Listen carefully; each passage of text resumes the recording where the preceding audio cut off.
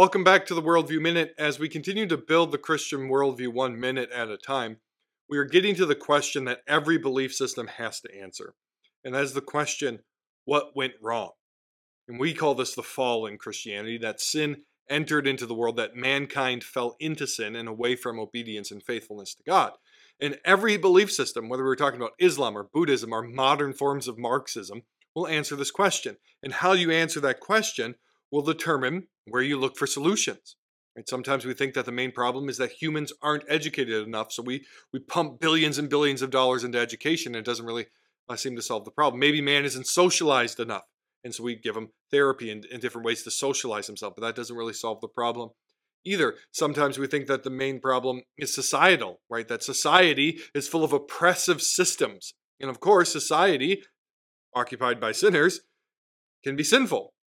But is the primary problem the expectations of society? Is the primary problem that I don't have a high enough view of myself? Well, however you answer this question will impact everything that follows. And for Christianity, the answer is sin.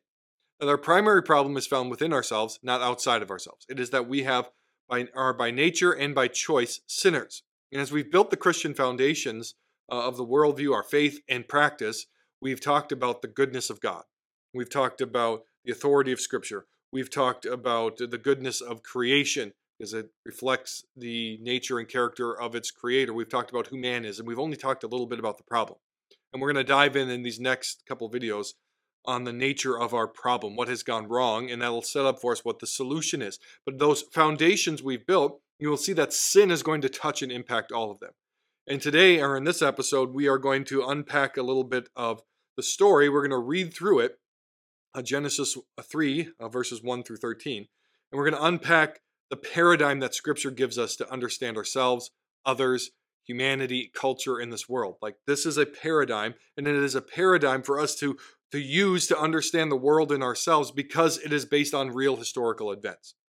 If Christians leave behind Genesis 3 and we say this didn't really happen, it's a fable just to get Christianity off of the ground, then we undermine everything that follows. To put it plainly, the Bible speaks about Jesus as the second Adam. If there is no first Adam, there is no need for a second Adam. If the first Adam didn't fall into sin, then the second Adam did not need to come and die for our sin.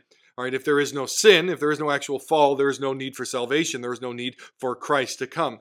If there is no paradise lost, then there is no need for paradise to be restored. And this is just what it's going to be for all eternity. And so when we talk about Genesis chapter 3, and really all of Scripture, we're talking about history. We're talking about things that really did happen in space and in time. And so I want us to keep that in mind here as we build this Christian understanding of the world, that we're talking about real events here. So let's read along this passage, and then we are going to unpack some of the implications here, because there's a paradigm and there are patterns here in Genesis chapter 3 that you will notice in your own life, that you will notice in society today. And if you don't get these things right, if you don't understand these, you're going to be ill-equipped for the rest of life. So let's jump in. Now the serpent was more crafty than any other beast of the field that the Lord God had made. He said to the woman, did God actually say, you shall not eat of any tree in the garden? So much going on here, right? There's a serpent. All right, we know as the story unfolds that this serpent is Satan. He's either manifesting himself in the appearance of a serpent or he's possessing a serpent. But there's a serpent in the garden. He's speaking. Serpents shouldn't be doing that. That should have given Eve a clue as to what's going on here. But he begins with this question. Did God actually say, you shall not eat of any tree of the garden? This is a standard tactic of Satan. Did God really say that? Is that what he really means? Well, maybe the Bible doesn't mean this. I'm always wary of encountering any book or something that says, well, what the Bible actually teaches is this. Sometimes they're right, but more often than not, they're pulling a fast one like Satan is here. Well, what the Bible actually teaches about homosexuality is that it's not wrong, even though the entire church and the Jewish tradition for thousands of years have said the Bible says this, and it's very clear that that's what the Bible says. Did God actually really say that? That is always the first steps of walking away from God's faithfulness, an attack upon the authority, and yes, even the clarity and the sufficiency of his word. Satan does this again and again. He twists, he distorts, and he tries to muddy what God has made clear. Yes, Eve's answer should have been clear. Yes, this is what God has said. And in our day, however Satan is trying to twist or distort things, we should respond by, yes, this is what God has actually said. she responds, the woman says to the serpent, "We may eat of the fruit of the trees in the garden, but God said, 'You shall not eat of the fruit of the tree that is in the midst of the garden, neither shall you touch it, lest you die.'" So notice the woman kind of affirms what God says. She adds some legalistic principles here. Not only should you not eat of it, but you shouldn't even touch it. The serpent responds, "But the serpent said to the woman, 'You will not surely die. For God knows that when you eat of it, your eyes will be opened and you will be like God, knowing good and evil.'" This is another tactic that Satan has used from the very beginning. He attacks the character of God. God is lying to you. God knows that you're not surely going to die. God is not going to judge you. Is that not what we hear often? Like, the Bible clearly says God is love, and people have distorted that, taken love to mean something that the Bible doesn't mean by it, and say, well, God won't judge me. I'm a good enough person. God is just love. There is no judgment in him. You will not surely die. This is straight from the mouth of the serpent. Those lies are not rooted in what God has clearly said. The judgment passages of Scripture are repeated again and again, Old Testament and New. God will judge the wicked. God will judge the unrepentant. You will die for your sins, and you will die in hell for your sins for all eternity if you do not repent and believe. And so, he attacks God's character. God's lying to you, but he attacks it in another, more subtle way. He says that God really doesn't want you to have something good. He knows, for God knows that when you eat of it, your eyes will be opened and you will be like God, knowing good and evil. This is the idea that God is a Scrooge. He is a miser. He's withholding something good from Eve.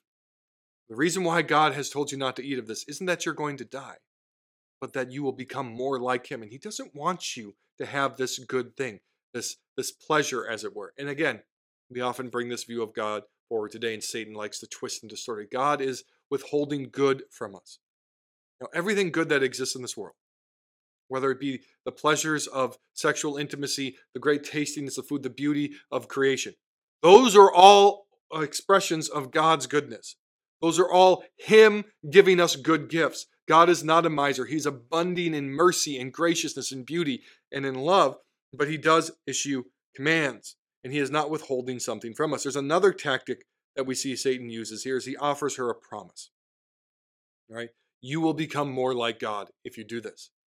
Now, we're reading Genesis here. We see that man has already been made in the image and likeness of God. Eve is already like God. And as she does this, she does not become more like God is. She actually becomes less like God. And so this is a reoccurring theme. Satan tempts us with something. He promises us something, but he does not have the power to actually give it. And so we are tempted in a myriad of ways.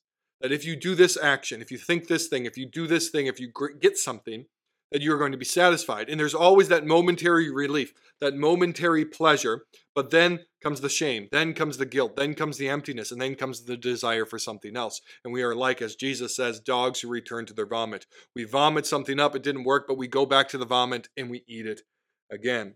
Moving on with the story. And so the woman saw that the tree was good for food, that it was a delight to the eyes, and that the tree was to be desired to make one wise. So she took of it and ate. And she also gave some to her husband who was with her, and he ate.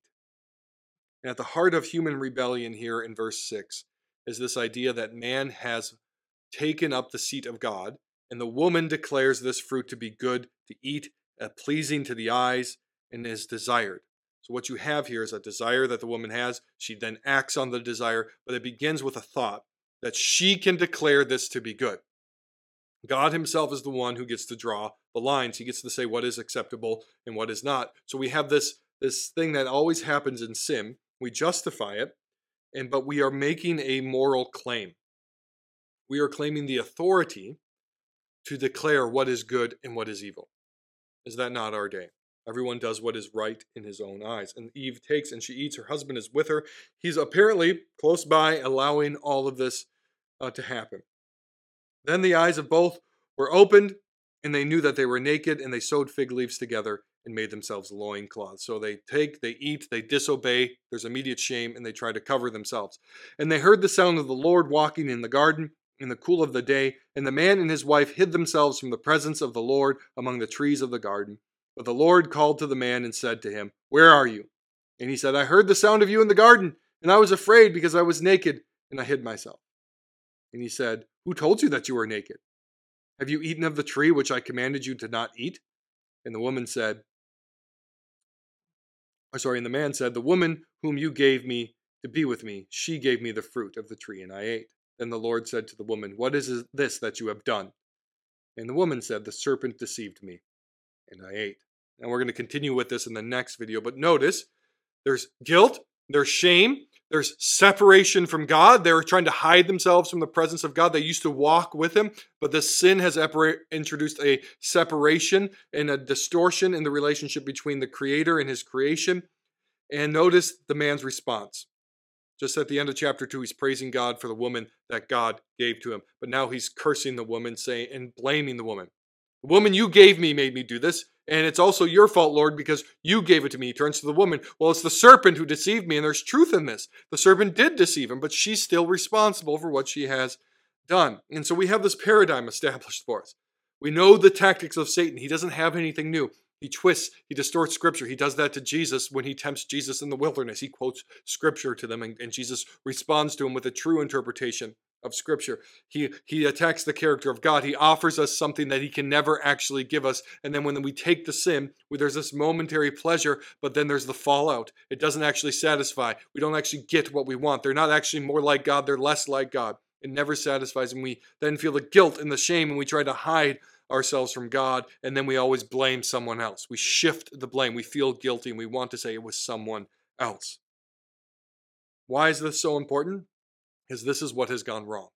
We are establishing this foundational reality for us, that we live in a moral universe, that God, not man, gets to establish what is right and what is wrong, that man reaches out and tries to take God's seat and say, I can determine for myself what is right and wrong, but the Bible says, no, you can't. That's what the problem is. At the heart of all of our problems is not that we need more education, not that we need to think better of ourselves, not that we need more money, more socialization, more self-esteem. At the heart of all of our problems is us, that we are sinners by nature and by choice, that we have usurped God's role or tried to usurp God's role and tried to fill it with ourselves. And in doing so, we've been deceived and we don't get the very thing that we want. As we reach out to grab it, it slips through our fingers. So the fall establishes for us what the problem is. It's a moral problem, and a moral problem will require a moral solution, a removal of our guilt, which we of course find in the person, in the work of Christ. In our next episode, we're going to unpack the fall's curse, that God is now going to respond to what man has done. I encourage you to like, comment, and share as we continue to build the Christian worldview 1 minute at a time.